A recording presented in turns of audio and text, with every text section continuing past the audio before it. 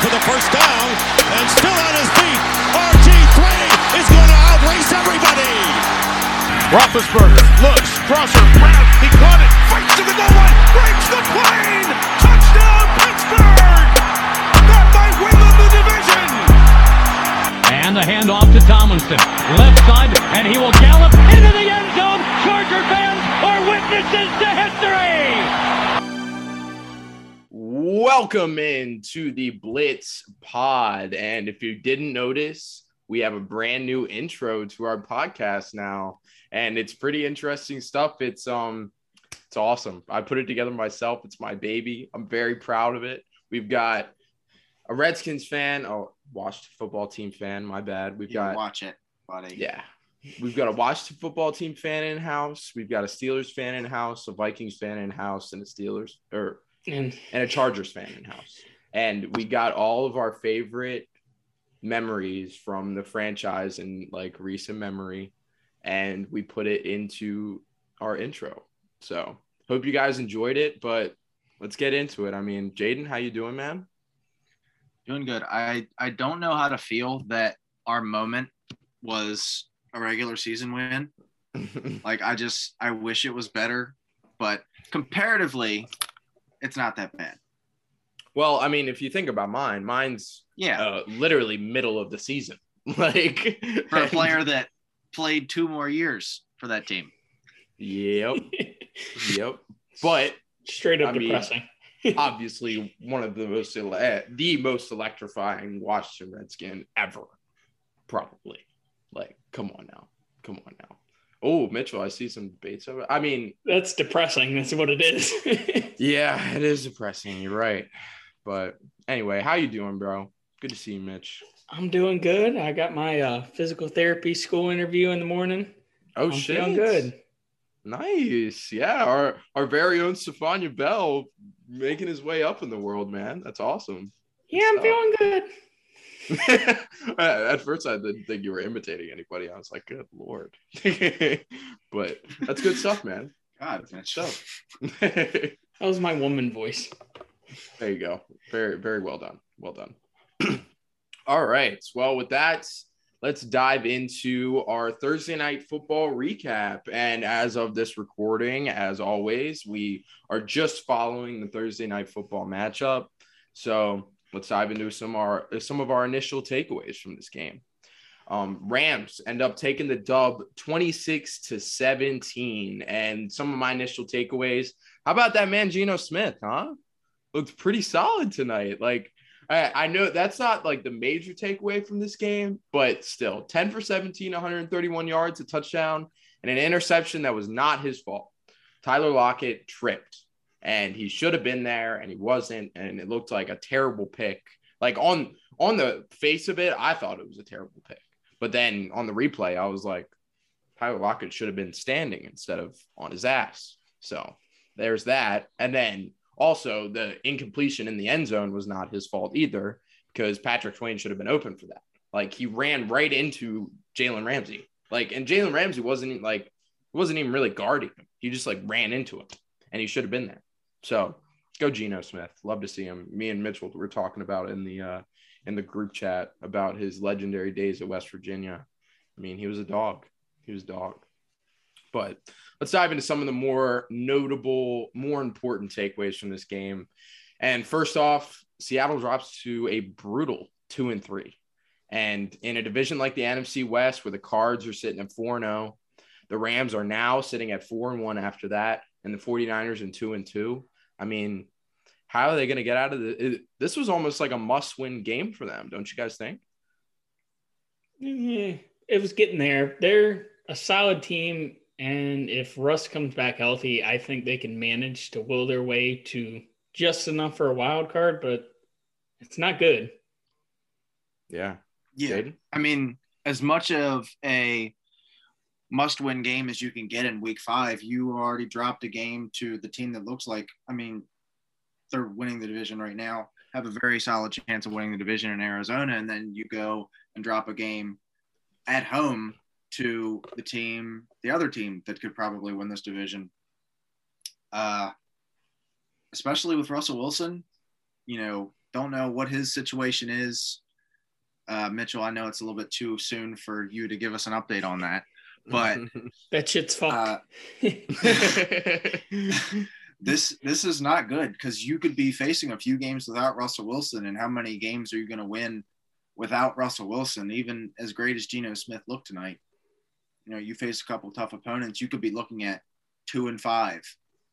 Right. Yeah. You would have to go on a great streak to finish the season to make the playoffs in this tough NFC and tough NFC West. Yeah, and you mentioned it.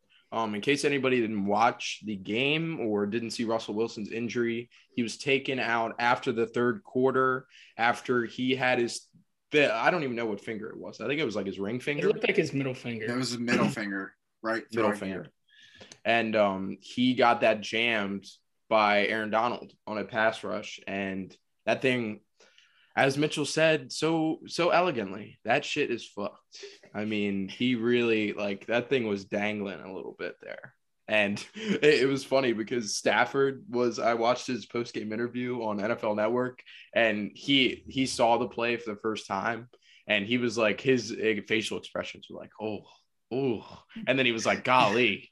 Golly, man, I did not look at Yeah, he said golly, and I was like, yeah, damn right, golly. But yeah, I mean, everybody in Seattle's holding their breath right now, waiting to see what the word is on Russell Wilson. I mean, if he misses even like a week, 2 weeks, like that's huge for the Seahawks, where they're sitting right now 2-3. So best of luck to Russell Wilson recovering from that finger injury. And what a tough guy too. I mean, he wanted to go right back out there. He threw a couple passes with the finger. He was unfazed. Yeah. Exactly. He was just like looking at the training staff with his hand up in the air, like, yo, come out here. I got something wrong going on here. So, but yeah, I mean, if Russell Wilson even misses a game or 2 games, this is bad news for Seattle. But let's dive into some of the other points to take away from this game. And Bobby Trees, man, Robert Woods with his breakout game of the year so far, finally. After the game on Sunday, he was clearly upset and he wanted more targets. And Sean McVay came out and said that we just need to get him more involved in the offense. And they did exactly that tonight. He had 12 catches on 14 targets and 150 yards, an absolute monster game from Robert Woods. I imagine Jaden's feeling pretty good about that. He's got some stake in Robert Woods in our big money league. So I do. I have Robert Woods in 2 leagues and handed me a nice little 27 points as a reward for my loyalty, as I could have and should have probably shipped him off multiple times this season. But hey, I'll take it. There you go. Also, Matt Stafford, despite his struggles in the first half, I mean, if you didn't, me and Jaden were talking about it because we both kind of missed the first half. If you didn't, well, I watched the first half, but I was doing the notes for the podcast. But if you didn't watch the first half, you didn't miss much. I mean, both Russell Wilson and Matthew Stafford were struggling, but Stafford turned it on in the second half. I mean, he finished the game 25 for 37, 365 yards, almost that 400-yard mark, 1 touchdown and 1 interception. I mean, he even had his own finger injury in this game, which I don't know, that might even affect Matthew Stafford going forward, but it didn't affect him because he got that injury in the first half and he looked phenomenal in the second half. So I think he's all right. But good stuff from Stafford. Also, the Seattle defense and the secondary struggled again. They allowed 483 yards of total offense tonight. I mean, that was the big thing that we were looking for in this game. I mean, can a struggling Seattle defense keep the high-powered Rams offense to lower numbers? And I mean, on the scoreboard, sure, but I mean, they allowed them to pass the ball all over the field tonight. And in the first half, they looked great. I even wrote down some notes, like, so far, Seattle secondary looks great, but did not finish out and close the deal on defense. But also want to mention Seattle didn't have Chris Carson in this game. It was more of a game time decision, but it was pretty clear that he wasn't going to play in this game. But they definitely struggled without him. I mean, that offense, they like to set the tone with the run game. And without that pure just runner they really struggled. I mean, Alex Collins finished with 15 carries and just 47 yards. So kind of a bummer to be without Carson in this game. But any thoughts on Carson you got, Mitchell? I'm just curious about that neck. From the way Carroll described it, he said it was going to be a long-term issue and it has flare-ups. To me, it kind of sounds like a herniated disc in the neck. So I wouldn't expect this to go away anytime soon. You could any big-time volume game for him could be a setback the following week for him. I would be cautious with him going forward. And if you're Jaden Kozak, I would try to dump him off on Levi. He'll never listen to this podcast, so he'll never know Jaden's end goal for this. Right. But that's really interesting stuff. I mean, I didn't think that much of Chris Carson's injury until you just said all that. So. Yeah, I really wish you didn't just say all that. That's all. Thanks. So serious concern for Chris Carson going forward, I guess. I did hear in the broadcast that it was more of like, I mean, he had been struggling with it since the beginning of the year. So, yeah, cause for panic for Chris Carson owners and Seattle in general. But and Jaden Kozak. Yeah. And just a reminder, all's fair in love and fantasy football. So amen to that. Take that, Jaden. Amen to that.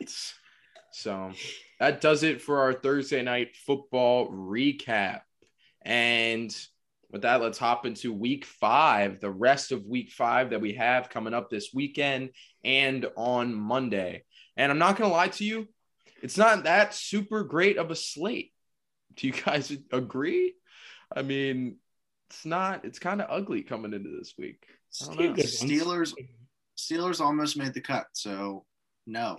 I had them in the headliner games to start, and I was like, no, this is not it. I can't even Oh yeah. We did forget to cover Thursday Night Football, which was like the plan for the Monday Night Football podcast. So our picks were me and Mitchell went Seattle, Kane and Tyler went LA. So what was the thought process behind Seattle? I was thinking about that.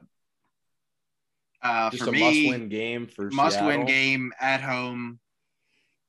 High-powered offense that they just played. That, you know, obviously the Cardinals are pretty much on another planet right now, but the Seahawks have a very similar offense that is going to try and outscore you. And I don't know.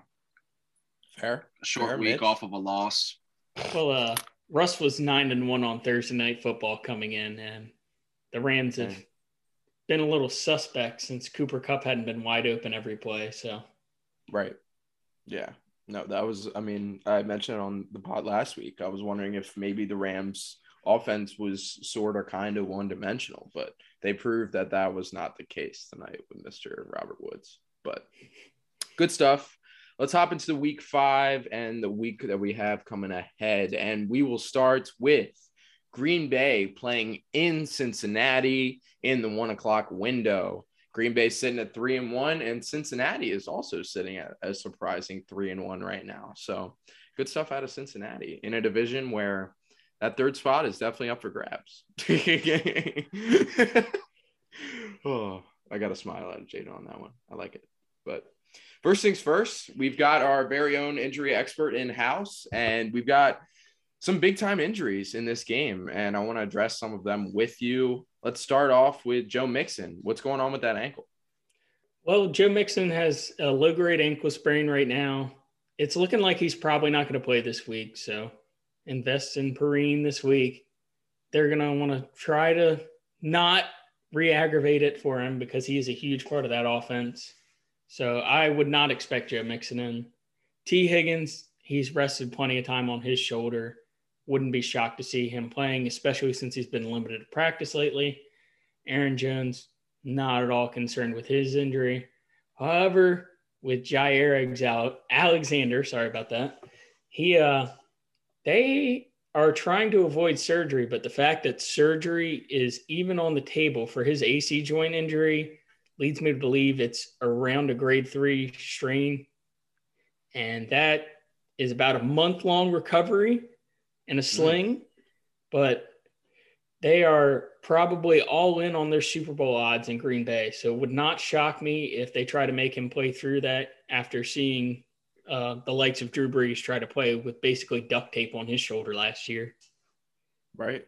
Yeah, definitely concerning stuff from Jair. I mean, if they lose Jair for any extended period of time, that defense on paper gets even worse. So, but yeah, I mean, we mentioned Jair, and the Green Bay in this game, they are also possibly without Kevin King, who is no secret to anyone who watches any sort of Packers. Yeah, it is no secret to anyone that watches any sort of Packers football that Kevin King is an absolute atrocity of a corner. But given that, he still is a starting cornerback.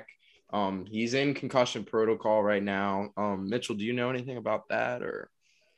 I've heard he's back at practice, so worst thing has happened for Green Bay. Kevin King is going to be their starting cornerback. That's the truth.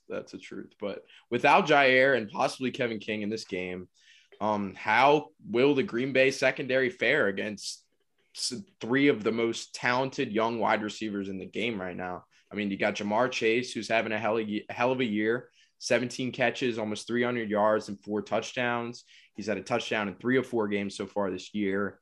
You got Tyler Boyd there, 23 catches, 259 yards and a touchdown. He leads the team in targets with 30, and he had a big game against Jacksonville, went over 100 yards. And T. Higgins, if he's back for this game, I mean, he had some solid production in the 2 weeks that he did play. 10 catches, 118 yards and 2 touchdowns, a touchdown in both of the games that he played. So this secondary going up against 3 of the most talented young wide receivers in the league. Jaden, I'll start with you. How do you think they're going to fare? Not good, because Kevin King is arguably the worst player that is like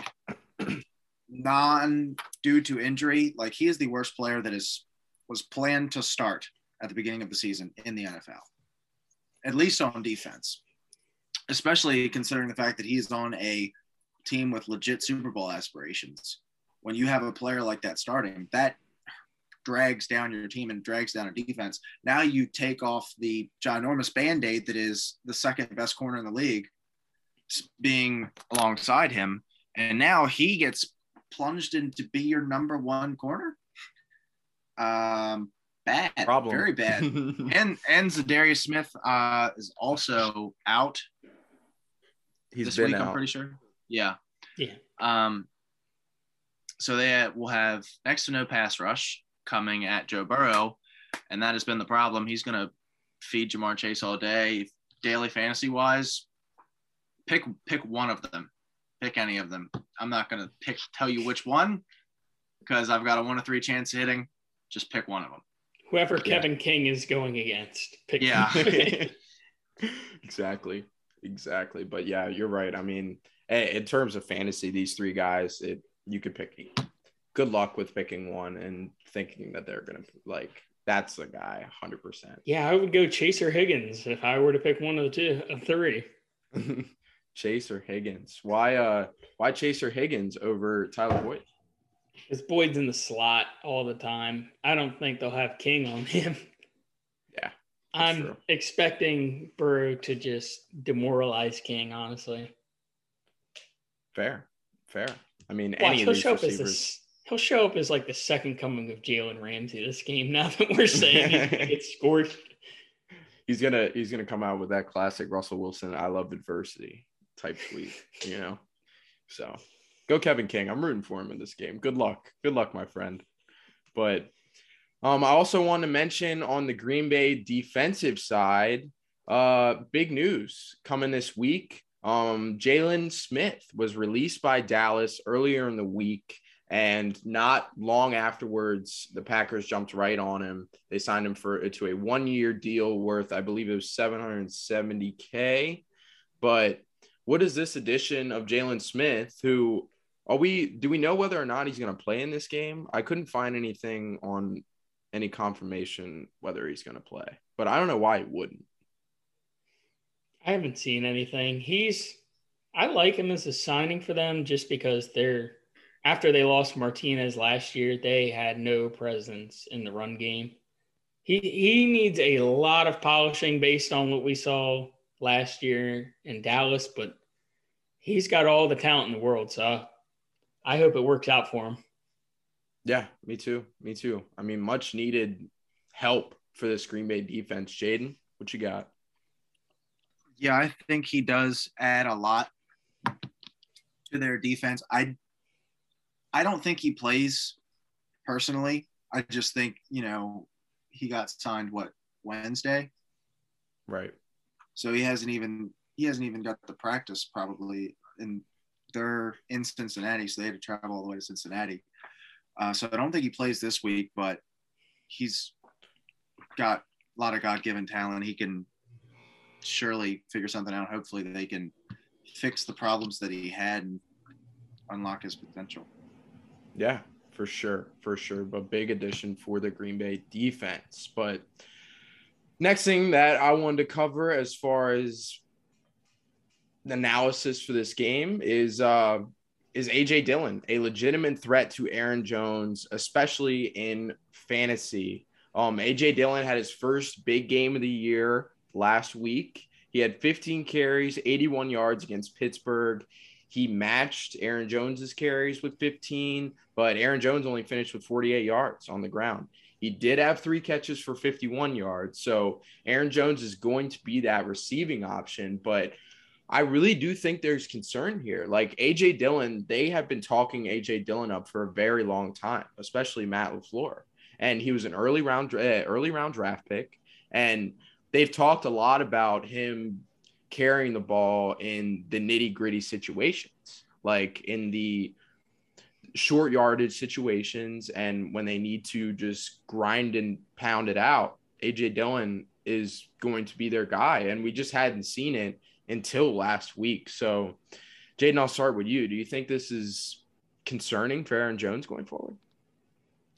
I don't think it's concerning for Aaron Jones. I think it's concerning for Aaron Jones fantasy managers. Do I think that's what I mean. Yeah. That's what I mean. Yeah. He's obviously not going to take Aaron Jones' job, but I think, he's going to cut into his carries a little bit more than most Aaron Jones fantasy managers will like. I don't think it's going to be like a 50-50 split, but me neither. They just paid him. So this is their guy. It's not like, oh, we have Aaron Jones, but we also have this guy, and we really want to see what we can get out of him. They just paid Aaron Jones. They know what they have in Aaron Jones. And, you saw it week 2. They used him a whole bunch. But, I mean, that's kind of what Aaron Jones is. He's going to hit 45 one week, and that's going to carry a season average for the rest of the year. But, A.J. Dillon it's not really super threatening, but it's just like every time you're watching it, you're just like, why is he in the game? It was the same way with Jamal Williams last year. When I had Aaron Jones, I would just be like, take him out. Take Jamal Williams out. Put Aaron Jones in. And it's super frustrating, but don't panic trade Aaron Jones. Yeah. I mean, I agree. I think you're underestimating A.J. Dillon a little bit. Like, I don't think he's just like one of those classic back or running backs that you just hate to see on the field. Like, I think there's going to be, I don't know, it might take a while, but I think there might be eventually a Nick Chubb, Kareem Hunt kind of balance here, where. Well, the thing is, Dillon doesn't really bring receiving. He brings more of what Nick Chubb does. That's what I'm saying. But he's not that dominant running. Yeah. The only reason why you'd use the dominant runner is if he was a dominant runner. You don't think A.J. Dillon's a dominant runner? I don't think he's a dominant, like, take over the game like kind of Nick Chubb is. But he's a very, like, he's not a hard runner. He's a hard runner, and he's a pure ball carrier. Like, I don't think I'm not putting him in the same talent category as Nick Chubb, but I definitely think he could get there. Anyway, Mitchell, what are your thoughts? I see it more as like he's just going to steal a few goal line carries. Jones is the obvious receiving back out of them, out of the two. And we saw that week 2 when he started getting the shovel passes in the red zone. It worries me less than Jamal Williams last year, if that means anything to fantasy owners out there. I totally disagree. I really think that A.J. Dillon's going to have a bigger – because A.J. Dillon had a role in a Jamal Williams and Aaron Jones backfield. And he's going to carve out Jamal Williams and his role previously. So, like, you combine those two. I mean, they split carries in this game. So, a lot of it's game script, but I don't know. I think you guys are underestimating A.J. Dillon a little bit. They really like him there. But anyway, good stuff. Good debate. Let's hop into the spread for this game. And Green Bay is favored by 3. And the money lines for this game, Green Bay minus 160, Cincinnati plus 140. And I'll dive into my pick first. I think it's going to be a really close game. I mean, we talked about the concerns in the secondary for Green Bay, and this has already proved to be an electric offense in Cincinnati. So I think it's going to be a really close game. I could almost, like, I really wanted to pick Cincinnati to win this game. Like, I really did. Like, all the signs point to Cincinnati winning this game, but I can't see Aaron Rodgers losing to the Bengals. Like, I just can't see it. So I'm taking Cincinnati on the spread and Green Bay on the money line. Jaden, what you got? I'm taking Green Bay on the spread and the money line. As much as the injuries and all that concerns me, and I do think this is going to be a shootout. I think whatever the point total is, I'm taking the over on it, just because I think that the Bengals are going to put up a lot of points, and Aaron Rodgers is going to see that and also want to put up a lot of points. So this is going to be a super high-scoring game, and I think it can come down to whoever has the ball last. Yeah, good stuff. Mitch? I'm going to go with Green Bay on spread and money line, but I could honestly see Cincinnati winning, even though they barely beat the Jaguars last week, which is a majority of why I'm still taking Green Bay in this. Mm-hmm. Yeah, good stuff. Good stuff. All right, so let's move on to the next game we have on the slate, and that is the Cleveland Browns at yours truly, Mitchell McDonald, the LA Chargers. Both teams are sitting at 3-1, and they play in the 4:00 window. Things to watch in this game. Let's start with the injury report. And there's one really notable one that I wanted to bring up with you, Mitchell, and that's Baker Mayfield, who news came out very recently that he has a torn labrum in his non-throwing shoulder. But what's that going to mean for him going forward?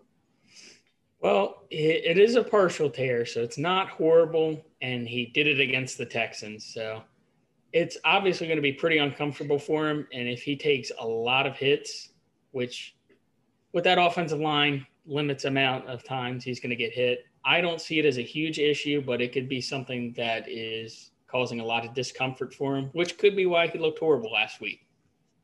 Mm-hmm. Yeah, good stuff. Good stuff. But I just hear torn labrum and I start to freak out. But I guess in his non-throwing shoulder, I mean, I guess it's not big of a deal. But like you said, if he gets hit a couple times, I mean, it's definitely – it could turn from a partial – could it turn from a partial tear to a complete tear like that? It depends on if his arm is extended on like a throw. Now, granted, it is uncomfortable because you do use the left arm in your throwing motion still. If he has an extended arm and it moves a certain way, he could injure it more, but they have him in a sleeve, so it's been limiting what it does to him. Gotcha. All right, well, that does it for the injury stuff. Let's dive into some of the major things to watch in this game. And for starters, I mean, this isn't like overreaction theater for me. It's just kind of like proposing like what if, but what does this Chargers offense look like if Eckler can continue to effectively run the ball? Austin Eckler on Monday Night Football against the Raiders, he had 15 carries, 117 yards, and a touchdown. His previous career high on the ground was 101 yards, so he broke that.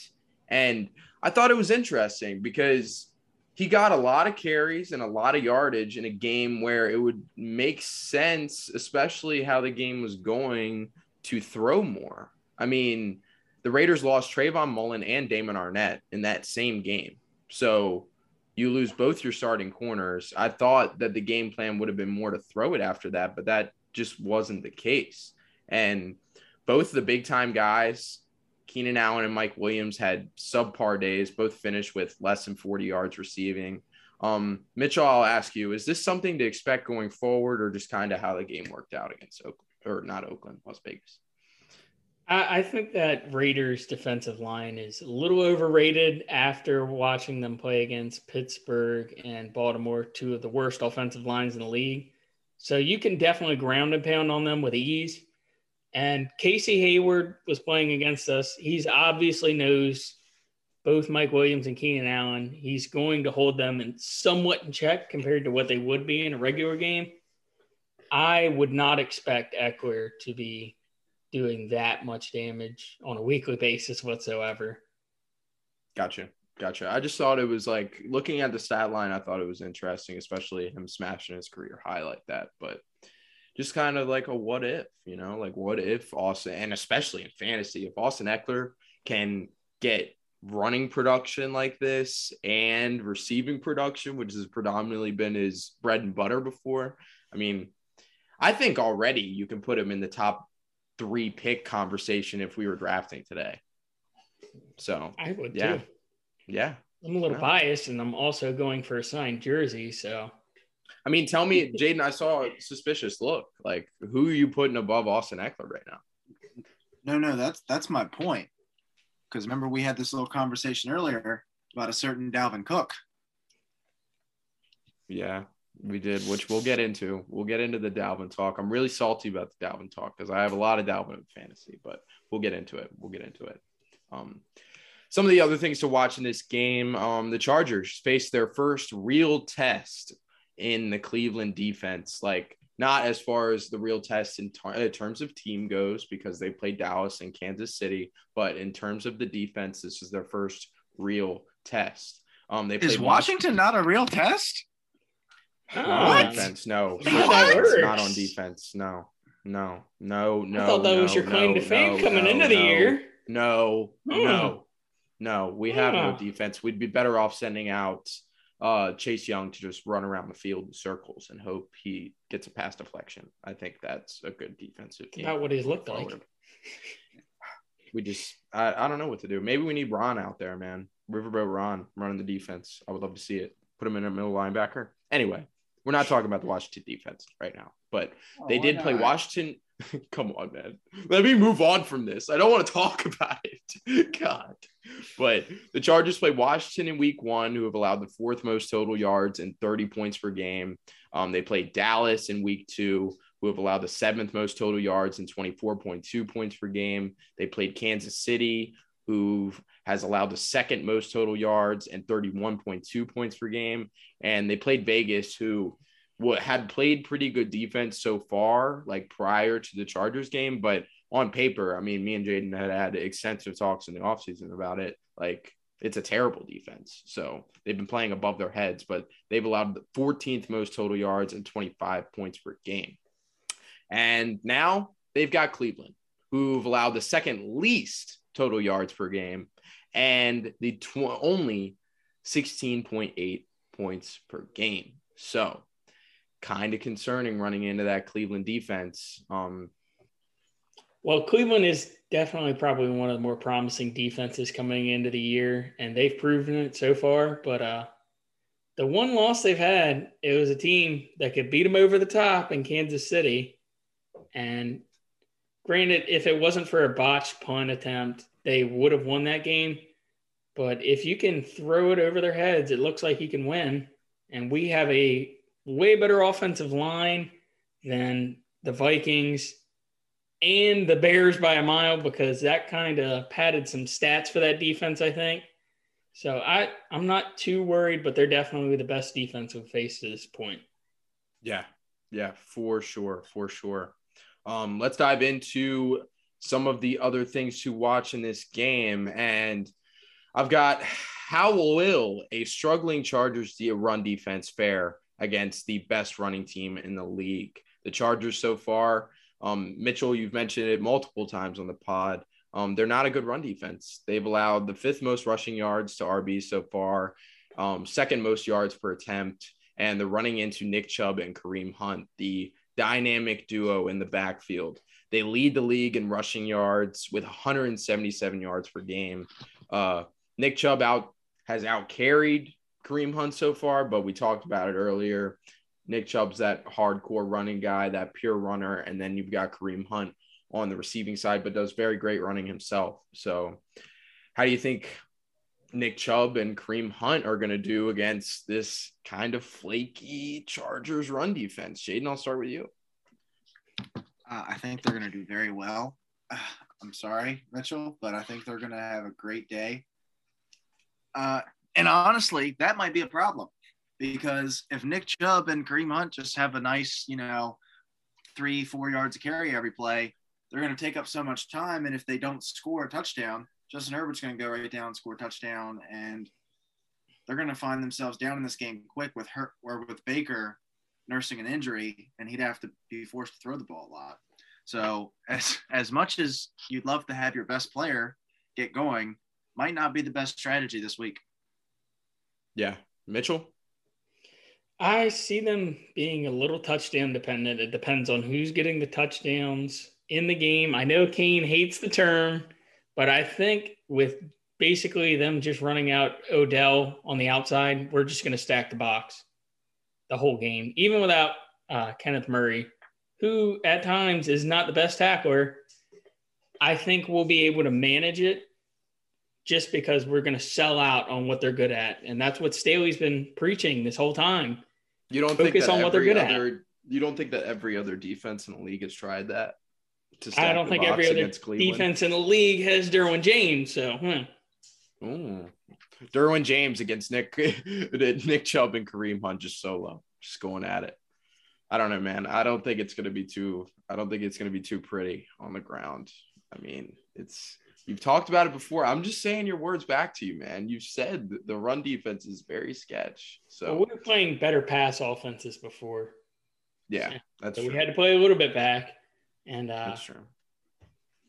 I don't trust their pass offense at all in Cleveland right now. So yeah, you mentioned it. I mean, that pass offense is a extreme concern right now, and I think if you stack the box and you effectively stack the box and hold that running game to some sort of minimal production, it's going to be key whether or not OBJ and Baker can finally get on the same page. I thought they were. Like, OBJ in his return looked fantastic, but after a promising week 3, he had 2 catches on 7 targets, 27 yards versus Minnesota. And I emphasize the 2 catches on 7 targets because anybody who watched this game just saw that Baker was just like missing him he was wide open and he was just missing him.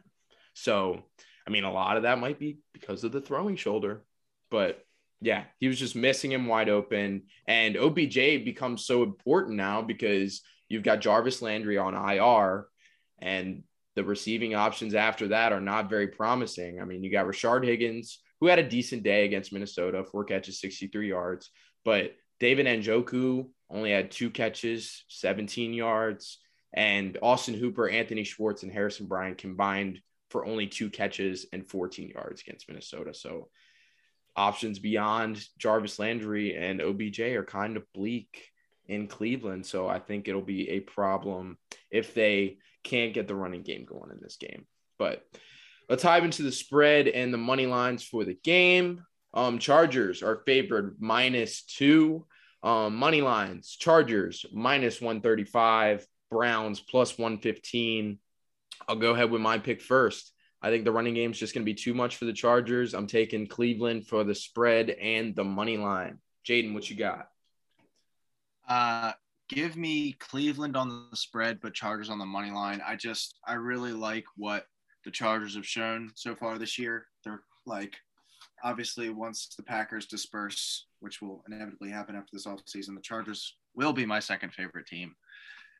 It's not even going to be close, so I'm kind of like putting myself into that. I don't think I've picked against the Chargers yet this year.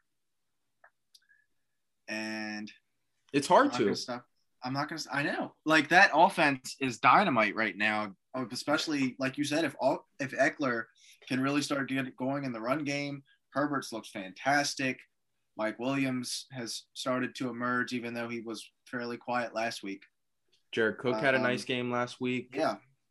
And Derwin James has made it through 4 games. So, but all all of this production has come against very sketchy defenses. I will say that. So maybe we're your getting Dallas Cowboys defense is sketchy, Kane. Come your on, Dallas Cowboys defense. Trayvon Diggs. Gotta stop, man. This has Trayvon gotta Diggs. stop. No more. Your like you could say that like I feel like kind of like nah. You can't even. At this point, it's your I'm just sick Dallas of hearing Cowboys the talk. defense. I don't know how Jeez. the Chargers even scored a point with your Dallas Cowboys defense. Mitchell, what's your pick? Mitchell, what you got for this game? I'm God. taking the spread and the money line because this is our first real home game because Cleveland does not have fans like Dallas and Las Vegas do that would travel to LA. So we might actually have a home field advantage for the first time in 5 years. Yeah, that Vegas game was brutal. I mean, there was definitely more Vegas fans in the house than there was. More Dallas fans, too. Yeah, true. We might have had more fans in Washington than we did in LA. Probably. I mean, it's not hard to pack FedEx with opposing teams' fans. I mean, go for it. Go for it. Sit at FedEx Field and tell me how you feel. I mean, it's a terrible stadium. I've talked about this before, but you were at that game, so I guess you're kind of biased about saying a lot of Chargers fans at that game. But good pick. Good stuff there from everybody. All right, let's dive into the next game we got on the slate, and that is San Francisco 49ers at the red-hot Arizona Cardinals. San Fran's sitting at 2-2 right now, and the Cardinals are the last undefeated team in the league at 4-0 right now.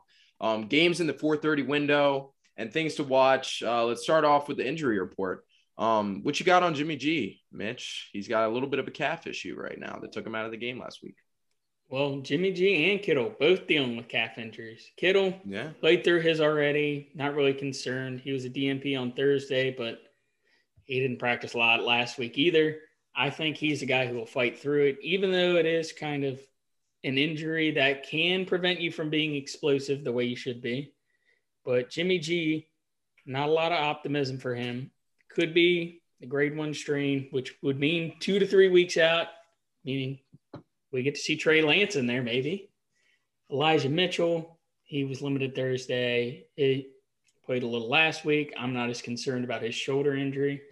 And Chase Edmonds did not practice today, and shoulder injury, have not been able to find anything on it. So that could be a major concern going down the lines.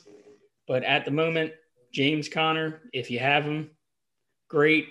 If you don't, you might want to look into him come Saturday or Sunday. Yeah. And that's more for like, I feel like in 10 and 12 team leagues, James Conner should be rostered, but in 8-team leagues, definitely go ahead and grab some James Conner for you. But yeah, Chase Edmonds, not a great track record for people who show up in the injury report and do not practice on Thursday. So yeah, definitely concern there. But let's hop into some of the major things to watch in this game besides the injuries. And I'll start off with, can the 49ers keep the red-hot MVP candidate leading Kyler Murray in check? Surprisingly, 49ers have been a top 10 defense against the pass this year in passing yards. And they kept Russell Wilson in check when they played him last week. 16 for 23, 149 yards and 2 touchdowns. And I felt like that was a good comparison to make because Russell Wilson, out of the people they played so far, is pretty similar to Kyler Murray's play style. So they kept him in check. So maybe they'll translate that same game plan over to Kyler Murray. Also, things to watch. Which Cardinals pass catcher will step up outside of D-Hop? And this is more fantasy related, but it's kind of been a carousel as far as who's going to pop off for the Cardinals offense. And I'll ask you guys who you prefer after I read some of these stats out. But you've got AJ Green, who's had sort of a renaissance so far. I mean, 15 catches on 24 targets. That's one less target than D-Hop and leads the rest of the team. 240 yards, 2 touchdowns. He's had at least 5 catches and 67 yards in the last 2 games. Then you got Christian Kirk doing great things. Very similar stat line to AJ Green. Only 18 targets on the year, but he's had more than 65 yards in 3 or 4 games this year. And then you got the talented electric Rondale Moore, who has had a very similar stat line to Christian Kirk. He had that big week in week 2, 114 yards and a touchdown. But I'm just curious, who do you guys prefer for the rest of the year because you want to get as much of this Arizona offense as you can, especially with Kyler playing the way he is, but it's hard to pick who you prefer out of these 3 guys. Jaden, I'll start with you. Considering I have DeAndre Hopkins, I would pick DeAndre Hopkins. Cliff Kingsbury, please use your best player. Oh my God. But for me, it's got to be Christian Kirk. I just don't think the AJ Green success is sustainable. A lot of what I've seen from him, I know he's got the targets, but a lot of the yardage and the big play or the points that he's gotten have come off of big chunk plays. I think Christian Kirk is just going to end up being more consistent. He's a guy that's been there longer. They finally started deploying him in the slot, being able to use that speed. He's my pick. Rondale Moore just seems so sporadic. Like he'll have games where he'll give you 20 and then the next week he'll have 2 targets and a catch. Right. Yeah. Mitchell? I agree with Jaden on the Rondale Moore point that, speedy rookie receivers typically don't work out, and he's not going to be the guy I'd take out of the 3. I do think AJ Green gets a slight edge on Kirk just because he can be slightly more of a possession receiver than Kirk. But Hopkins, I expect him to step up this week because that was horrible last week. And, he's got to have a fire under him. Yeah, no, 100%. I mean, this is not to say that any of these guys are even close to DeAndre Hopkins. But for me, I'm taking AJ Green too. You made a lot of great points about Christian Kirk. He looked a lot for Christian Kirk last year. Kyler Murray did. And I was a D-Hop owner for a little bit last year in fantasy, and I was so frustrated about the amount of looks that Christian Kirk was getting. But, yeah, for the rest of the year, I'm taking A.J. Green. I mean, if you just think from Kyler's point of view, like, who do you trust with the ball more, A.J. Green or Christian Kirk? It's got to be A.J. Green. And A.J. Green has very similar targets to D-Hop so far this year, and he's had those big plays. I mean, that touchdown was phenomenal that he had the other day. I mean, he's still got it, I feel like. And with a guy like AJ Green there, I think that's your second option beyond D-Hop. But yeah, definitely close. And I think there's an argument to be made about Christian Kirk, but I agree with you on the Rondale Moore talk. Very fluky. So next point I wanted to bring up is on the 49ers side, what could potentially Trey Lance, if Jimmy G sits this week, bring to the 49ers offense? I mean, he didn't look the greatest against Seattle. He had a decent stat line, 9 for 18, 150 yards and 2 touchdowns, but he definitely looked like a rookie in this game.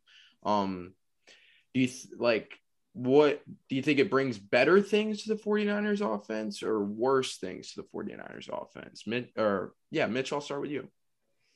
I think it brings better things for the run game. Passing game for Brandon Ayuk and Debo, maybe not so much, but I think Shanahan should be able to capitalize on his mobility as opposed to Jimmy G's and hopefully scheme something up that they can be competitive in this game. Good stuff. Jaden. I do agree with a lot of what Mitchell says. Running game, you're going to want to try and give the ball to your backs a little bit more, just because it's a rookie quarterback. Plus, he's going to run a little bit more. Deebo Samuel, I've been so skeptical on him all year, and I was just ready to be like, okay, you know what, 2 30-plus point games without 2 complete duds as your other 2. I mean, I can't continue to deny him, but This is scary because now you're not going to be working so much in the short game with a guy who brings high-end athleticism, a big arm. This is somebody you want to start deploying and using in more than 3-yard checkdowns like you did with Jimmy Garoppolo. And I think they're going to start deploying a little bit more options too. See, I think the polar opposite. I think there's an argument to be made for Deebo Samuel being better though. Almost. Yeah. Now I get all your points. Like he is very short game. Like Lake has been getting on my nerves because he has been trying to tell me that Deebo is some sort of deep threat. And if you've ever watched Deebo Samuel play, he's not. He's just a yak monster. Like he catches balls within 5 yards of the line of scrimmage and takes it for like however much he takes it, 60 yards, 50 yards, 40 yards. And that's fantastic. He's very, very good at that and probably the best in the league at it. Well, Tyreek Hill and Yak. I mean, it's hard to argue against that. But I mean, so far this year, he's been fantastic. But he's not that deep threat. But in the game against Seattle, Trey Lance threw both of his touchdown passes to Deebo Samuel. So I think maybe the cause for concern for Deebo here, it's warranted. I get it because Trey Lance has that big arm and Jimmy D doesn't. But I said Jimmy D. But I think there's an argument to be made that I think there is an argument to be made that Deebo might be even better in this game. But we've talked a lot about him. Deebo Samuel, I mean, like you said, it's hard to doubt him at this point. I mean, he's got 43 targets. That's the 5th most in the league. And then compare that to the rest of the offense. Kittle only has 28 targets. Unbelievable. And Mohamed Sanu and Brandon Ayuk have a combined 24 targets. So he's got the lion's share of the targets, and that is understating it in that offense. He's got 490 yards receiving. That leads the league. I mean, like you said, it's hard to doubt him at this point. Is it time to put Deebo into the top 10 fantasy wide receiver conversation? Mitchell, I see some head shakes. What are your thoughts? I don't think so. Not yet. I think production of everybody will go down a little, but they're going to a polar opposite quarterback. You have no idea what this offense is going to look like, except the only constant is George Kittle is going to be the safest target. But why wouldn't you continue to give it to Deebo? I mean, it's not like you're risking it throwing to Deebo Samuel. Like, you're not airing it out. And you might want that for a rookie quarterback. Like, do you really want Trey Lance to go out here and air it out in this game? I don't think so. And shoot his confidence down, possibly have him throw 3 interceptions? I don't think so. Like, I think they might game plan more for Deebo touches and catches because he doesn't go beyond that 5-yard mark from the line of scrimmage, and those aren't hard throws to make. So, Jaden, what are your thoughts? I mean, yeah, they aren't hard throws to make, but short accuracy was not one of his strengths coming out of college. I agree with Mitchell. I think George Kittle is the safest option. He's the best pass catcher on this team, regardless of what Deebo Samuel's doing and how poorly Kittle has played so far.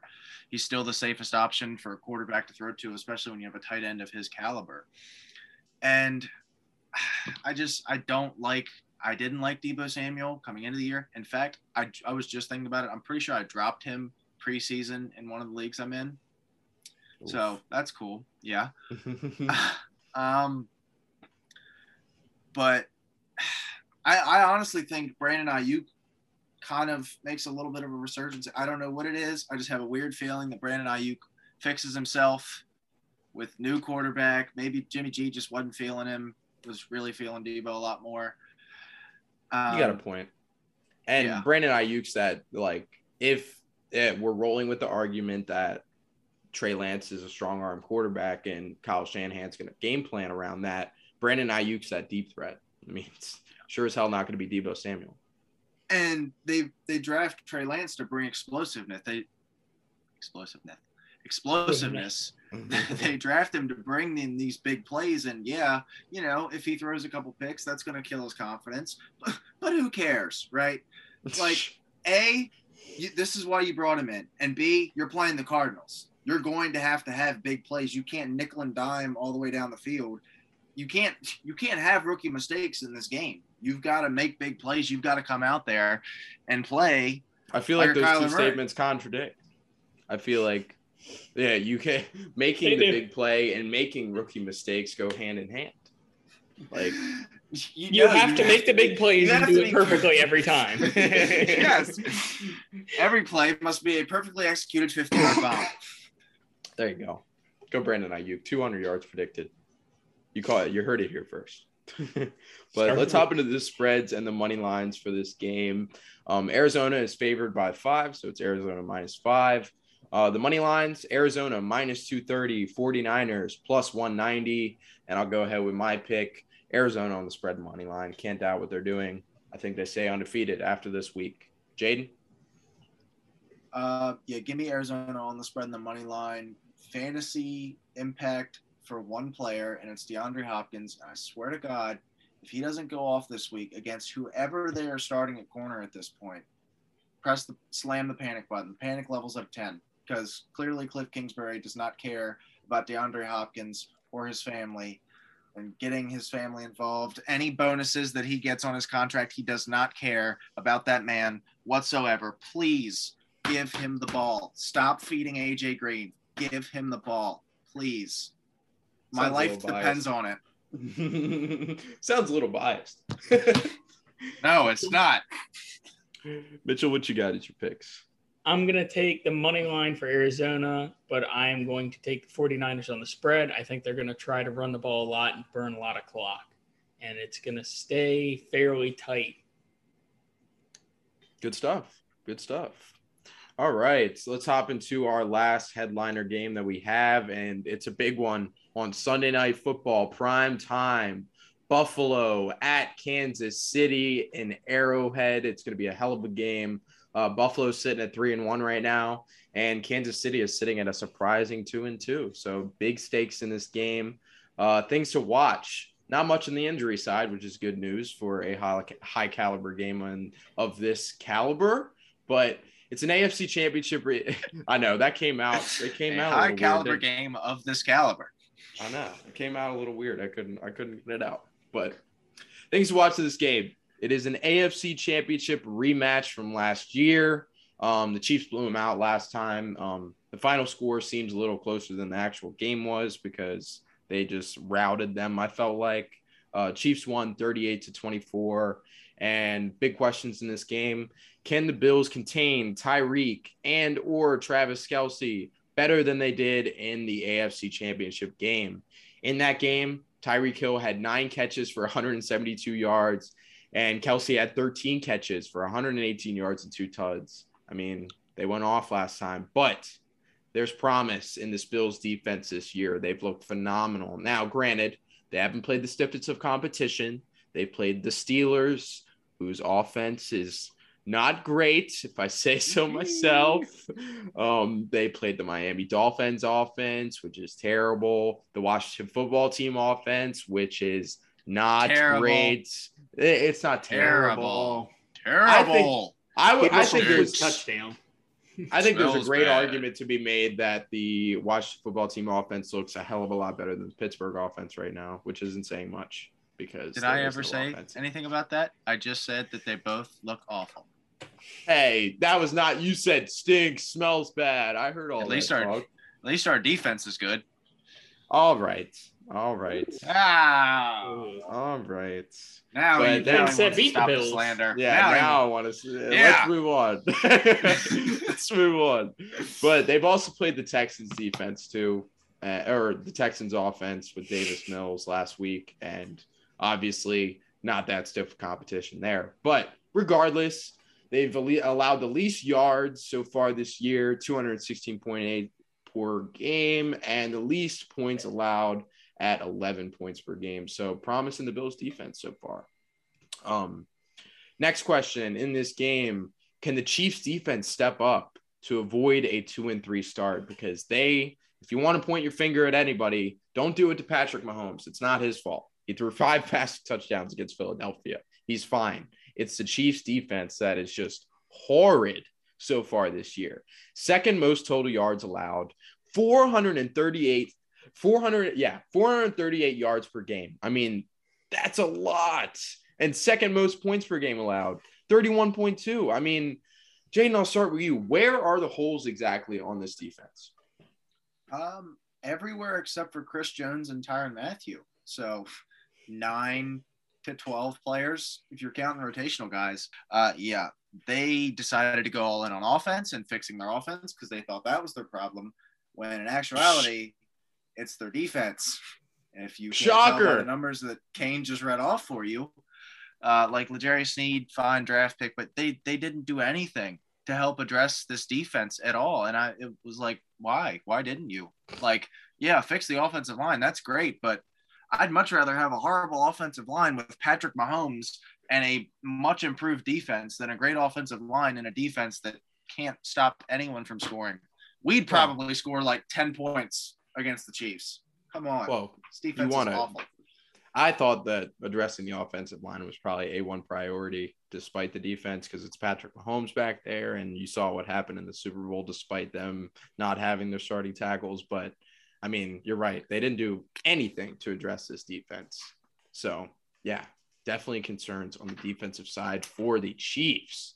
It just doesn't make any sense to me, man. Like, why would you think your offense was the problem?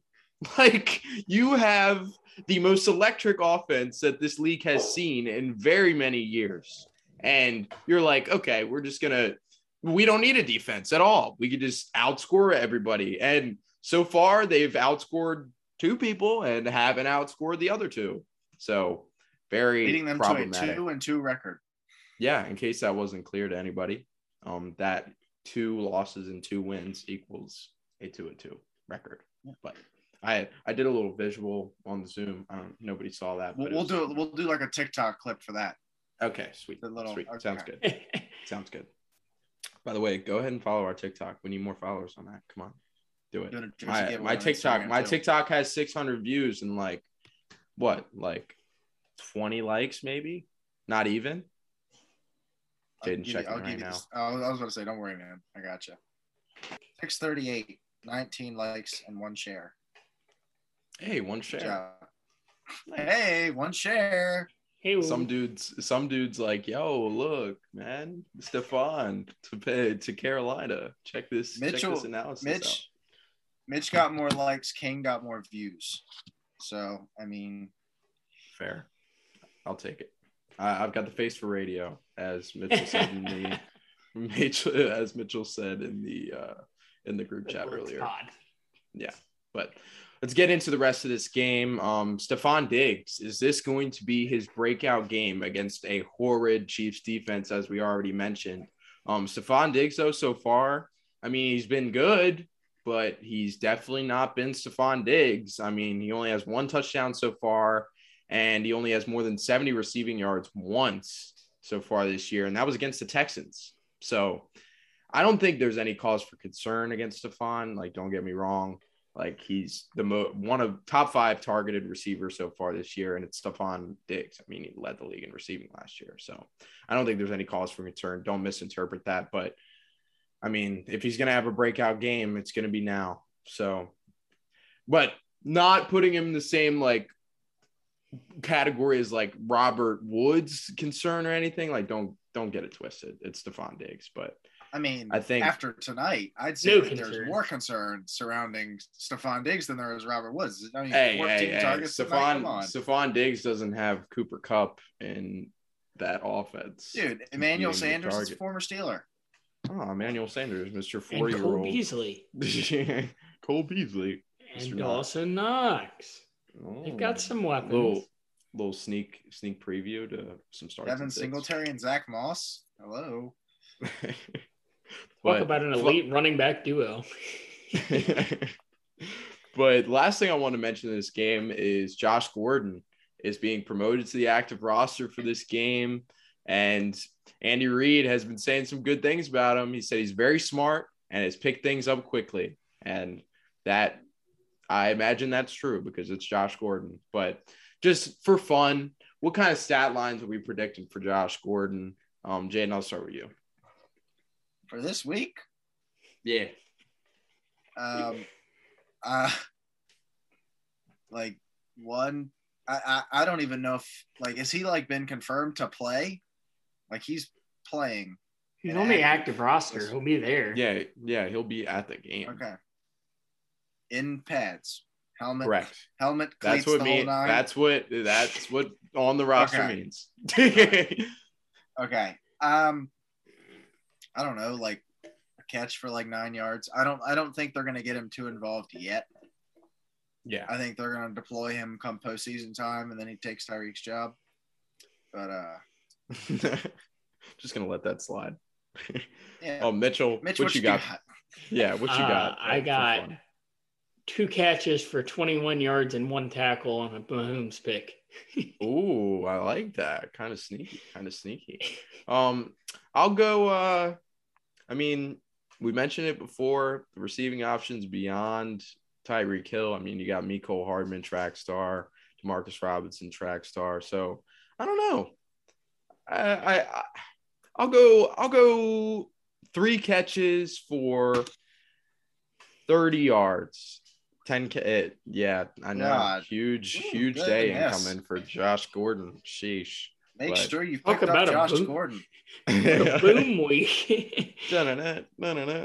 But let's hop into the spreads and the money lines for this game. KC is minus 2.5, favored by 2.5. Money lines: KC minus 145, Buffalo plus 125. And for me, I'm taking Buffalo on the spread and the money line. This Bills defense, despite the non-stiff competition so far this year, has looked very good. And the Chiefs defense has not looked good. So you've got 2 very similar high-powered offenses going at it. And, I mean, we were saying the same kind of stuff about the AFC Championship game, but how the Chiefs defense is playing so far this year, going head-to-head, high-powered offenses, I'm taking Buffalo on the spread and the money line. So, Jaden, what you got? Coming into the podcast, I had Kansas City, and I don't know, like, what made me want to change, but man, I'm going Buffalo. I just had a change of heart. Obviously the defense, who, like, the guy in our league that drafted Buffalo's defense for fantasy, I was like, okay, that's it's all right. I guess not really sure if I understand that. And here they are giving him like 25 points a game. I think they might be able to force Patrick Mahomes to make some mistakes very similar to how the Chargers and Ravens did. And if they can do that, then they can beat this team. Their Chiefs are very beatable right now. And if they drop to 2-3, Look, that will be a PR shitstorm. But Mitchell, what you got? I'm still going to take Kansas City on spread and money line, even though it would make this Chargers fan very happy to watch the Chiefs stay at the bottom of the division and under 500. I think they'll manage to will their way to a win. Just because it's a must-win game for them? Yeah, I don't see Mahomes making the same mistakes he has been. Their pass rush on Buffalo is not quite as disruptive as what we've seen in the games where he did look rough.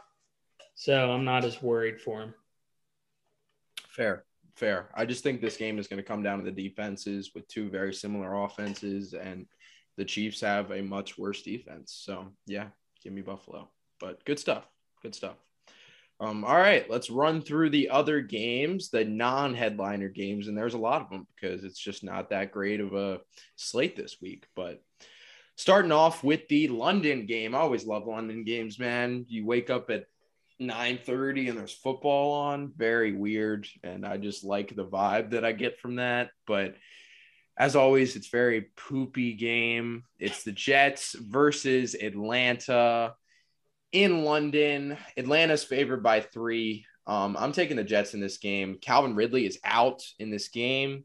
He did not make the trip to London today with the team because of a personal issue. So beyond Calvin Ridley, there's not a lot of great options in Atlanta. Big Kyle Pitts game maybe incoming, but yeah, give me the Jets after a big Cordero Patterson doesn't exist. Greatest utility player ever. Come on. But Jaden, what you got? Yeah, I'm also going Atlanta in this. No, I'm going with the Jets. Wow, you got Change a lot of heart, of literally graphics. as soon as I say it. Yeah, I'm going with the Jets in this one. I think Cordell Patterson cools off. I do think we have a breakout game for Kyle Pitts incoming, but Zach Wilson's got to have a lot of confidence after beating a reigning playoff team last week. Granted, they've got some injuries going on, but that's a huge confidence booster for a guy who's playing for the Jets and needs a lot of confidence. Right. Mitchell, what you got? I'm going to take the Jets for both. But Kane, man, you of all people should be a Patterson believer after last week. He scorched you guys. That's funny. That's really funny. It makes me laugh. I'm not laughing on the outside, but geez, on the inside, I'm like bellowing. In tears. Try laughing on the outside. It's fun. Let's hop into the next game that we have on the slate. That is Detroit at Minnesota in the 1:00 window. The spread in this game is Minnesota -10. And I want to bring up some injuries to you, Mitchell. There's some pretty high valued injuries that are on the table in this game. Dalvin Cook, what's the status?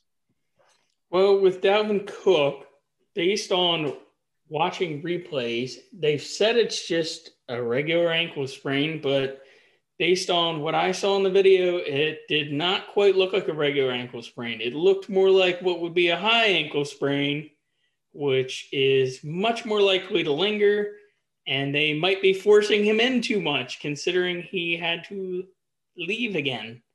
I'm not very optimistic for him, and the Dalvin Cook owner is staring at me with a sad smile on his face right now. So this is not the news he wanted to hear. No, we talked about this before the pod. I was fully ready to receive this news. Don't act like I'm shocked here. Come on. But yeah, I mean, definitely concerning for Dalvin Cook for sure. I mean, especially the Dalvin Cook owners out there. Yikes. Yep. Especially the ones that are sitting at 0-4. Let's quickly talk about this. Keyword being quickly, but it's not time to given that news. I mean, if that ends up being true, definitely concerning because that puts him out 6 weeks. Well, he's been playing on it. It just puts him at a high re-injury status, which puts him at his typical injury-prone levels where you're not confident starting him anymore. Right. But it's not because of Dalvin not being a good football player is what I'm trying to say. It's not he's amazing. Yeah, he's amazing. And Minnesota runs that offense through Dalvin Cook, and it couldn't be any clearer. So despite the health concerns, it's still Dalvin Cook. So I'm not panicking to sell on my number 2 draft pick. Jaden, what you got on this? Because I know you got some strong-headed thoughts. Listen, man, Dalvin Cook was your number 2 draft pick. And, I was the guy he was my consensus number 2. I didn't have any thoughts of, if I was a number 2, if I was a person with the number 2 pick, I wasn't thinking about Henry or Kamara or any of those guys. But he still has number 2 value to a lot of people. Obviously, the Dalvin Cook owners, especially ones that have had him for multiple years like you have, that have seen this constant, I tweaked my ankle, let me miss 2 or 3 drives, let me just sit the rest of the game out because we're winning. This happening multiple times in a season, that's got to piss you off. And I know it pisses you off because you've talked about it before. And people still think he's got number 2 value. You can grab, I don't know, to, maybe you're less informed people, you can grab an Austin Eckler and a receiver, an Aaron Jones and a receiver, a Najee Harris and a really good receiver.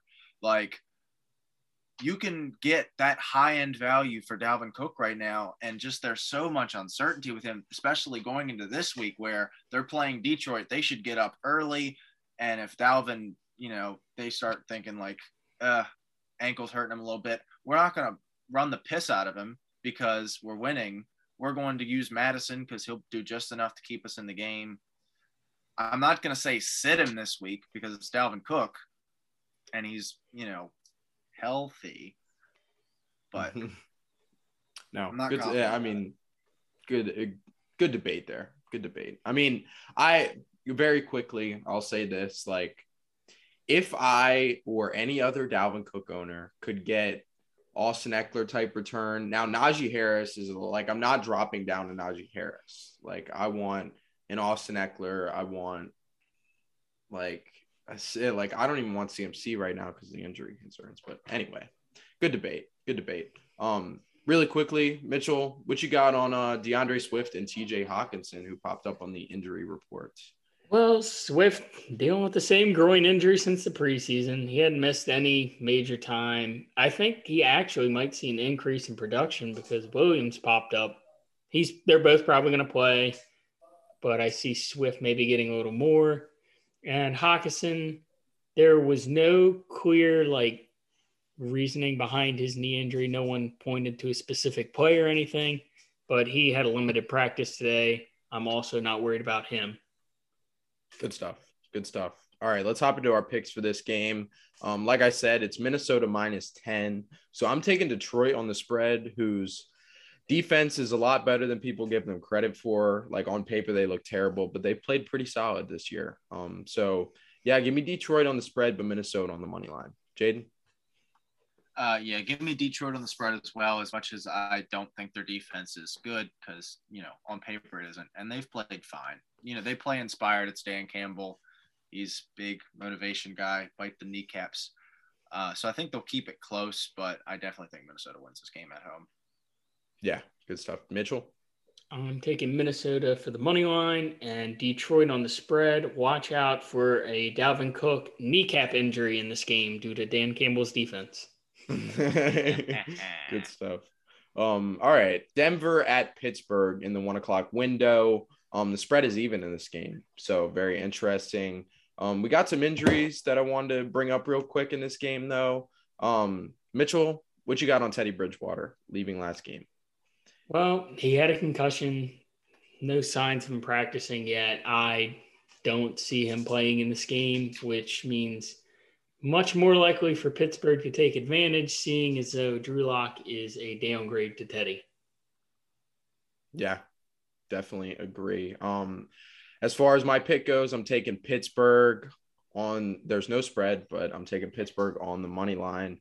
I just think that this Denver offense is not going to look the same with Drew Lock. I mean, we've seen what it looks like, and it looks terrible. So, yeah, give me Pittsburgh. They'll make a way. They'll find a way to make it happen. I mean, even if they do have to throw the ball to Najee 20 times. Jaden? No freaking way. You did not just favor the Steelers in a football contest. This is going to be like a 12-9 game. This is going to be awful to watch. Just watch the box score. Don't if you have it on TV, just ignore it. This is going to be sloppy. It's going to be a mess. It's going to be Drew Lock versus Ben Roethlisberger, who I don't even know who's better at this point right now. But give me Pittsburgh at home. Like I said, like 10-6, something stupid like that. Good stuff. Mitch? I'm going Pittsburgh too. Drew Lock is going to get exposed yet again. Gotcha. Next game we got on the slate, Miami at Tampa Bay in the 1:00 window. The spread, Tampa Bay -10. Give me Tampa Bay. Jaden? Give me Tampa Bay. I don't trust anything about Miami right now. And I trust a lot about Tom Brady and, this Buccaneers team that just won a Super Bowl. Give me Tampa Bay. Yep. Mitch? Tampa's going to clobber them in every way, shape, and form. They're definitely going to cover. Absolutely. I mean, Jacoby Brissett led Miami Dolphins, and without Will Fuller, who just got placed on IR with the hand. So, yeah, give me Tampa Bay. Next game, New Orleans at Washington football team in the 1:00 window. New Orleans is favored by 2.5, but I hate to say it, until they show me anything on defense, I think Jameis might throw for 500 yards on this defense in this game. Give me New Orleans. Jaden? I mean, I'd argue that Jameis is going to throw for 700 yards.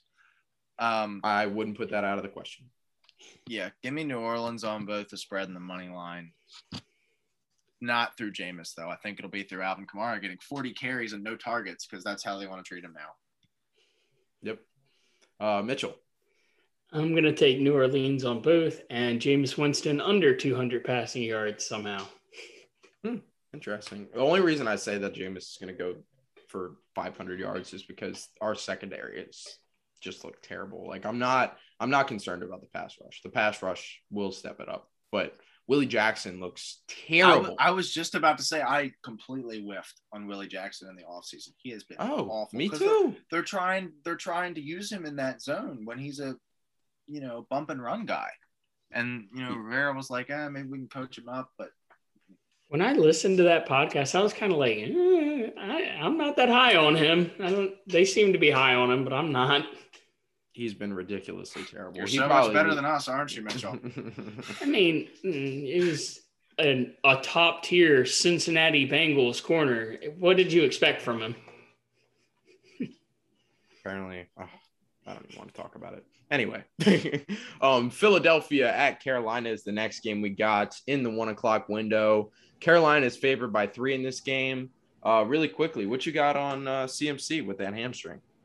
To quote Matt Rule, he's looking real good. He is outside of his time frame for recovery for a grade 1 hamstring strain, which you would expect it to be considering he didn't miss the 2 to 3 weeks that it would be for grade 3. Or grade 2, sorry.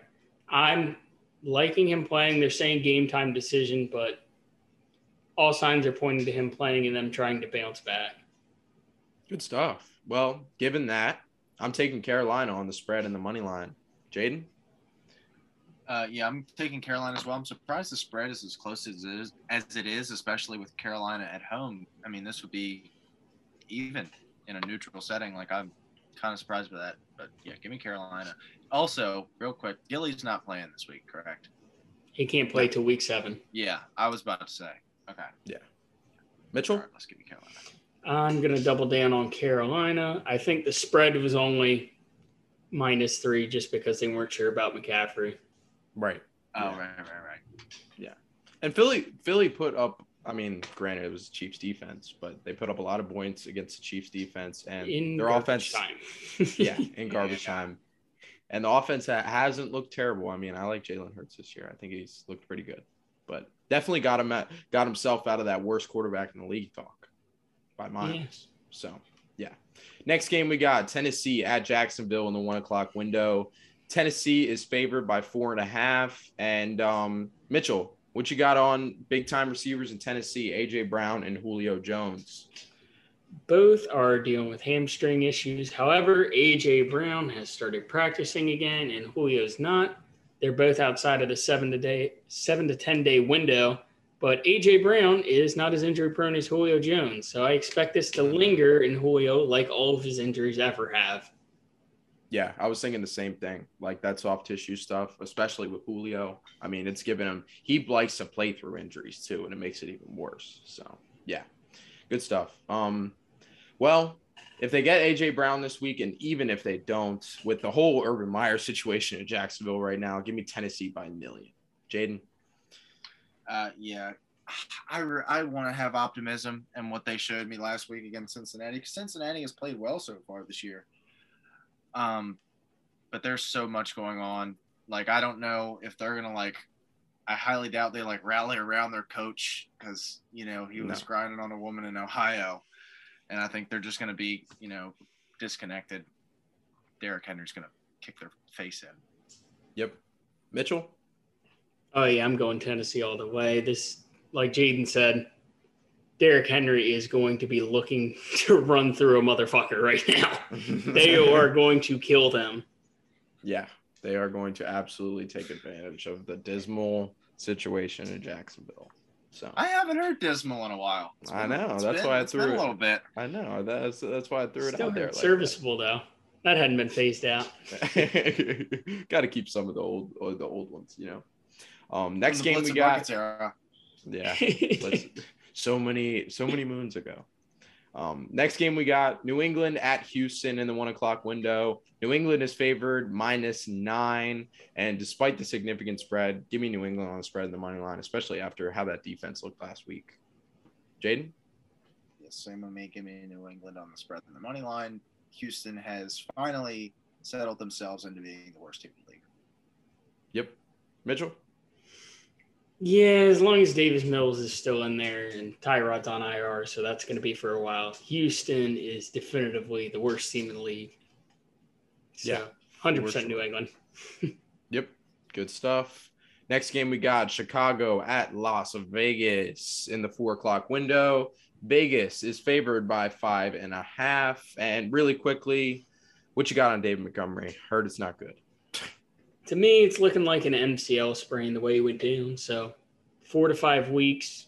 Look to Damian Williams, and he's dealing with a bit of a thigh injury right now, but it's just a bruise. So maybe even look to Khalil Herbert if you're in a deeper league. He might be a sleepy pick. He looked great in the preseason. So that Bears backfield is something to look for in this game against Las Vegas. Damian Williams, I've talked about him a lot before. Got robbed of a Super Bowl MVP. Don't sleep on him. But in this game, I will take Chicago on the spread, and Raiders on the money line. Jaden? Mitchell, are you sure that's not just like Herbert bias that you've got going there? Give me Chicago on the spread and the money line. I think this is the game in which Justin Fields kind of has this coming out party. It shows why he was a first-round pick and why he should have been starting all along. Nice. Mitchell? It was not Herbert bias. It was more I'm not that confident in Damian Williams as a number one back, but I'm going to take the Raiders probably for both because it is a weak offensive line again, and Max Crosby suddenly turns into prime Lawrence Taylor when he plays against bad offensive line. True. Very true. Next game, the New York Giants at the Dallas Cowboys in the 4:30 window. Dallas is favored, but -7. I'm taking Dallas. Jaden? Shocker. Yeah. Give me Dallas on the spread and the money line. The Giants defense has not looked anything near what it was supposed to be after last year, but, Saquon, right? Trevon Diggs probably finishes, 9 picks in this one? Ish? Yeah, probably. Okay, yeah. Give me Dallas. Put it at 9.5, Okay. Yeah. Mitchell? Hey, DJ's issue is not picks, it's fumbles. He's been great passing this year, which is why I think they're going to cover, but Dallas is still going to win. Nice. I like it. Interesting. Last game we got is Indianapolis at Baltimore on Monday Night Football. Baltimore is favored -7, and I can't keep doubting this Baltimore team. I'm taking Baltimore on the spread and the money line. Jaden? Yeah, give me Baltimore on the spread and the money line. I'm not going to say they're going to beat them by 50, even though I want to, because the last time I did that, it was an overtime game in which they lost to the Raiders. Mitchell? I think Baltimore is going to win overall, but Indianapolis is still a great team. I think they managed to cover, especially with a touchdown deficit and a Baltimore team that seems to be playing down to everybody except the Denver Broncos. Good stuff. But you might take that last week as optimism going forward. Maybe they start doing that, But the Broncos suck, one or the other. Hey, man, that Broncos defense, come on. But all right, with that, let's start into our weekly segment, which is the start and the sits and fantasy this week. And we'll start off with the quarterback. I'll go ahead with my start, and we mentioned it earlier. Zach Wilson, I'm taking him as my start this week. He's playing Atlanta in London, and the Atlanta defense, it's no secret they are just not good. They've allowed the third most fantasy points allowed to quarterbacks. They've allowed 11 touchdowns, which is tied for first, and they have 0 interceptions on the year. And Zach Wilson is coming off the best performance of his young career in a huge confidence-boosting overtime win against a big-time team in Tennessee. So, yeah, give me Zach Wilson. Jaden? Yeah, I alluded a little bit to it earlier. Give me Justin Fields in this one. I have almost no reasoning behind this. I just really feel like he's going to be good this week. I just have a gut feeling that this is going to be his coming out party because it's a solid defense, but it's not a great defense. It's not even solid, really. It's just played solid. I think they're going to show that the Raiders are frauds. Justin Fields is my start this week. Nice. Mitchell? I kind of alluded to it in the Dallas talk, but I'm going to take Daniel Jones playing against a fairly weak secondary. He's kind of had a coming out party last week against a pretty solid Saints defense. I think he's finally starting to hit his stride, and he's been below 20 fantasy points once this year. I would start looking to pick him up if you're desperate for a quarterback right now. Yeah, and he gives you that surprising running production. And I agree. Danny Jones has looked the best in his career this year, especially against the Washington football team defense. Woo, made him look like an all-pro. Especially if you're a Russell Wilson owner, Daniel Jones might be a very viable option for you right now. Good point. Good point. Let's hop into the starts for the quarterbacks and the sits. And for my sit this week, I'm going Baker Mayfield. He's playing the Chargers, who have allowed the 4th least fantasy points to quarterbacks so far this year. And I mentioned it earlier, Jarvis Landry on IR. He can't seem to connect with OBJ, and the options beyond that are not very great. And Also, the Browns will turn to the run against the Chargers against a bad run defense. So I don't think that Baker's going to throw the ball a lot in general in this game. So give me Baker Mayfield as my sit. Jaden? I've got Jalen Hurts as my sit this week. I totally understand Baker Mayfield, and quite honestly, if I would have thought of Baker Mayfield, I probably would have said Baker. But I went with Jalen Hurts this week. The Panthers defense has looked great this year, and they do have Brian Burns, who's probably one of the fastest edge guys in the league, so you can use him to keep Jalen Hurts inside the pocket, and when you keep Jalen Hurts in the pocket, usually bad things happen. Good stuff. Mitchell? Well, unlike Jaden, I did think of Baker Mayfield. The only way I see him actually providing any production is if they run it all the way down to the goal line and then just do a play action pass to a tight end or something. In which case, Nick Chubb owners and Kareem Hunt owners are going to riot in Cleveland. Yeah, for sure. But also didn't mention that Labrum, which is might be a problem going forward. So, yeah, good stuff.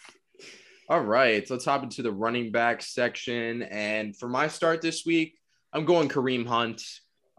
He's facing the Chargers, a bad run defense. Kareem Hunt's had more than 15 points in 3 of the 4 games so far this year. He looks pretty damn good. And he's carving out a much more clear receiving role over Nick Chubb this year as opposed to last year and years prior. And he's close enough to him in carries to stay productive on the ground. So, yeah, give me Kareem Hunt. Jaden? If you weren't doing this already, go ahead and start Derrick Henry this week. No, I'm actually going to go against Kane a little bit. Give me Nick Chubb as my start this week. I think they're going to run it in a lot, and I think he's going to get 2 touchdowns. Kind of repaying all the owners back from the last 2 weeks in which he didn't get in the end zone and left them with under like 12 points. Yeah, give me Nick Chubb as my start. Nice. Mitchell? I'm going to say Leonard Fournette, even though you guys hate him. I think they're going to get up by a lot. I like Lenny. He's been out carrying Rojo in every game since the fumble. So I see him doing big things. And if you are a Kareem Hunt owner, it might be the time to start him over Dalvin Cook to get your team out of the 0-4 position. Hey. Those are personal shots right there. That's below the belt. That situation seemed very, very specific. Hey, happens to the best of us, right, Kane? Oh, geez, man. Some of us are like perennial championship appearances and just start 0-4. Yep, right? It happens.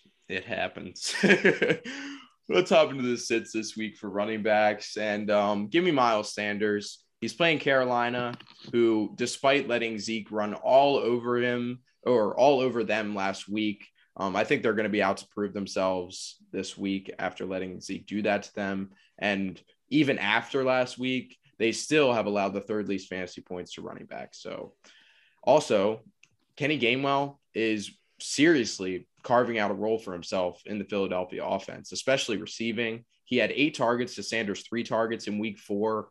And even worse, Miles Sanders has combined for 9 carries over the past 2 weeks. So sit Miles Sanders if you aren't already. Jaden? I'm going to give you another Miles who is getting even less production in Miami, in Myles Gaskin. That man had 2 carries last week. 2. He's done. He is cooked. He has had 29 carries in 4 games. He's done. He's cooked. Drop him. It's over. I think it's welcome to Dumpsville for Myles Gaskin too. Yeah. So, and this was a guy who was being picked somewhere in RB20-ish range, and he was getting picked over Kareem Hunt in some leagues, and now Kareem Hunt's becoming a legit starter, and Myles Gaskin is getting dropped from Malcolm Brown. Yeah. If you still have Myles Gaskin, don't start him. Good stuff. Mitchell? I would just like to take a second to say that Mr. Jaden Kozak was criticizing me for liking Chase Edmonds more than Myles Gaskins for about a month straight. So suck it, Jaden. This is what you get for drafting him. Mitchell's throwing all the shots. Hey, I didn't draft. I was going to make him my sit, but it seemed a little too obvious this week. So I chose Najee Harris against the Denver Broncos. That is not a personal shot. I just do not like his matchup. And unless he gets a lot of receiving targets, I don't see him being able to salvage much points in fantasy. Nice. Oh, interesting. I don't like you. Let's hop into the wide receivers. And for my start this week, give me Marquez Callaway. I know he's struggled so far this year, but if he's going to break out against anybody, it's going to be the Washington football team secondary. Woo! Who have allowed the third most fantasy points to wide receivers this year. They've allowed the second most catches and the second most targets. So teams are recognizing that terrible secondary and hurting it. So also, we already mentioned Willie Jackson has looked downright dog shit terrible. So give me Marquez Callaway as my start this week. Jaden. Yeah, I am going Jamar Chase no matter what. This week, he might draw. There's like a 40% chance he draws the Kevin King matchup. And it's just hilarious that this man has become like, God, I can't wait to play. Like, we might get Kevin King this week. I might be able to be guarded by Kevin King this weekend. And, like, you're almost targeting that matchup. Like, wow, this guy, he's got a nice little matchup this week against Kevin King. But, yeah, he's looked great so far. All the memes, all the people like myself that traded him because of the memes, really kicking themselves right now. But, yeah, give me Jamar Chase. Mitchell. I'm going to take Brandon Ayuk. Even though he hasn't been productive to this point, he might get a little more of those deep targets we were talking about earlier in the podcast, and he could be in for a breakout finally. I like it. Let's hop into the sits, and my sit this week is OBJ. Despite being the start of the week last week, Baker just can't seem to get on the same page as him, and he's playing the Chargers, second least fantasy points allowed to wide receivers. This goes in the same token that I was mentioning Cleveland Chargers earlier. They're going to go to the run in this game. So sit OBJ this week. Jaden? I've got Godwin this week against Miami. That's their secondary is literally the only good part of their team. And I think if they end up going up early, they'll just stop throwing the ball. And if Godwin doesn't get involved early, then he's not going to get involved at all. Good stuff. Mitchell? I'm going to say Terry McLaurin. He's drawing the coverage of Marshawn Lattimore this week. And, well, who else is there to guard without Logan Thomas? I mean, Curtis Samuel's coming back, but let's be honest. You have plenty of cornerbacks on that team to try to guard him. Terry McLaurin is priority number one. Yeah. That means bad news for Taylor Heineke, who really loves Terry McLaurin. So, yay, Washington football team. Let's hop into the tight ends. And my start this week is Dalton Schultz, who draws a nice matchup against the Giants this week. They've allowed the fifth most fantasy points to tight ends. They've allowed the most most touchdowns to tight ends so far this year with 4. And the second most fantasy points allowed in the red zone to tight ends. And Dalton Schultz really thrives in the red zone so far. He's the third most targeted tight end in the red zone. He's got 3 touchdowns in the last 2 games, and his targets have steadily increased. In week 1, it was 6. Week 2 is kind of a dud with 2, but in week 3, it was 7 targets. In week 4, it was 8 targets. So looking good for Dalton Schultz. Give me him as my start. Jaden. Kind of funny. You'll see it on the Instagram, or not you, but our listeners will see it on the Instagram. Tyler has Dalton Schultz as his sit this week. I know. Ironic enough. I've got Kyle Pitts. I thought this would be the obvious one. Like, everybody's like, oh, breakout game for Kyle Pitts this week. I really think it's going to happen, just because if it doesn't happen now, then why even use a first-round pick? You've done practically nothing with him. You could have gone quarterback to start replacing Matt Ryan. You could have gone defense, for God's sakes. Do something with the most talented player on your team. I like it. Mitchell. Even though he's kind of spotty, I'm going to go with Max Williams. He's shown some promise so far this year. I think he might be able to have a good week. I like it. Yeah, carved himself a nice little roll last week with the tutty. So, yeah, looked good. My sit this week at tight end is, surprisingly, George Kittle. He's playing Arizona this week. They've allowed the third least fantasy points to tight ends, and they've only allowed 0 touchdowns and 93 yards total to tight ends this year. And George Kittle, I think there's really serious cause for concern here. I mean, he's had more than 12 points in just one game so far. Debo has been absolutely dominant. If Lance starts, I've mentioned this before, I think you guys disagree with me, but I think it's more likely that he goes to Debo Samuel versus George Kittle. And Kittle coming into this game with kind of an injury question with that calf. So sit George Kittle this week. Jaden? I'm doing a little last second audible. Give me TJ Hawkinson for this week. He has the knee thing. I know that there wasn't like anything crazy on it, but the Vikings corners are dog shit. So if they're going to attack anything to try and get back in this game, they will certainly be losing. They're going to try and attack their awful and use their awful receivers. And he also draws Eric Kendricks this week, who's one of the best inside linebackers in the league. Probably staying away from TJ Hawkinson. Nice. Mitchell? I was about to say, are you saying Amon-Ra St. Brown is not a good receiver? And Quintez Cephas? My sit of the week, I'm going to go with similar mindset to Jaden here. Mark Andrews. He's going against Darius Leonard. I see it being more of an outside game for the Ravens. I'm not high on Andrews for this game at all. Good stuff. That was actually my sit right before I audible. Oh, wow. So we've got technically, or not great technically, minds think alike for Mark Andrews. We don't like Mark Andrews. Sweet. Good stuff. All right, boys. Well, that does it for this week. Another recap of Thursday Night Football and Week 5 outlook in the books. I mean, I guess it's not Week 5 outlook, but another week outlook in the books. Just want to say good luck to everybody's fantasy teams this week.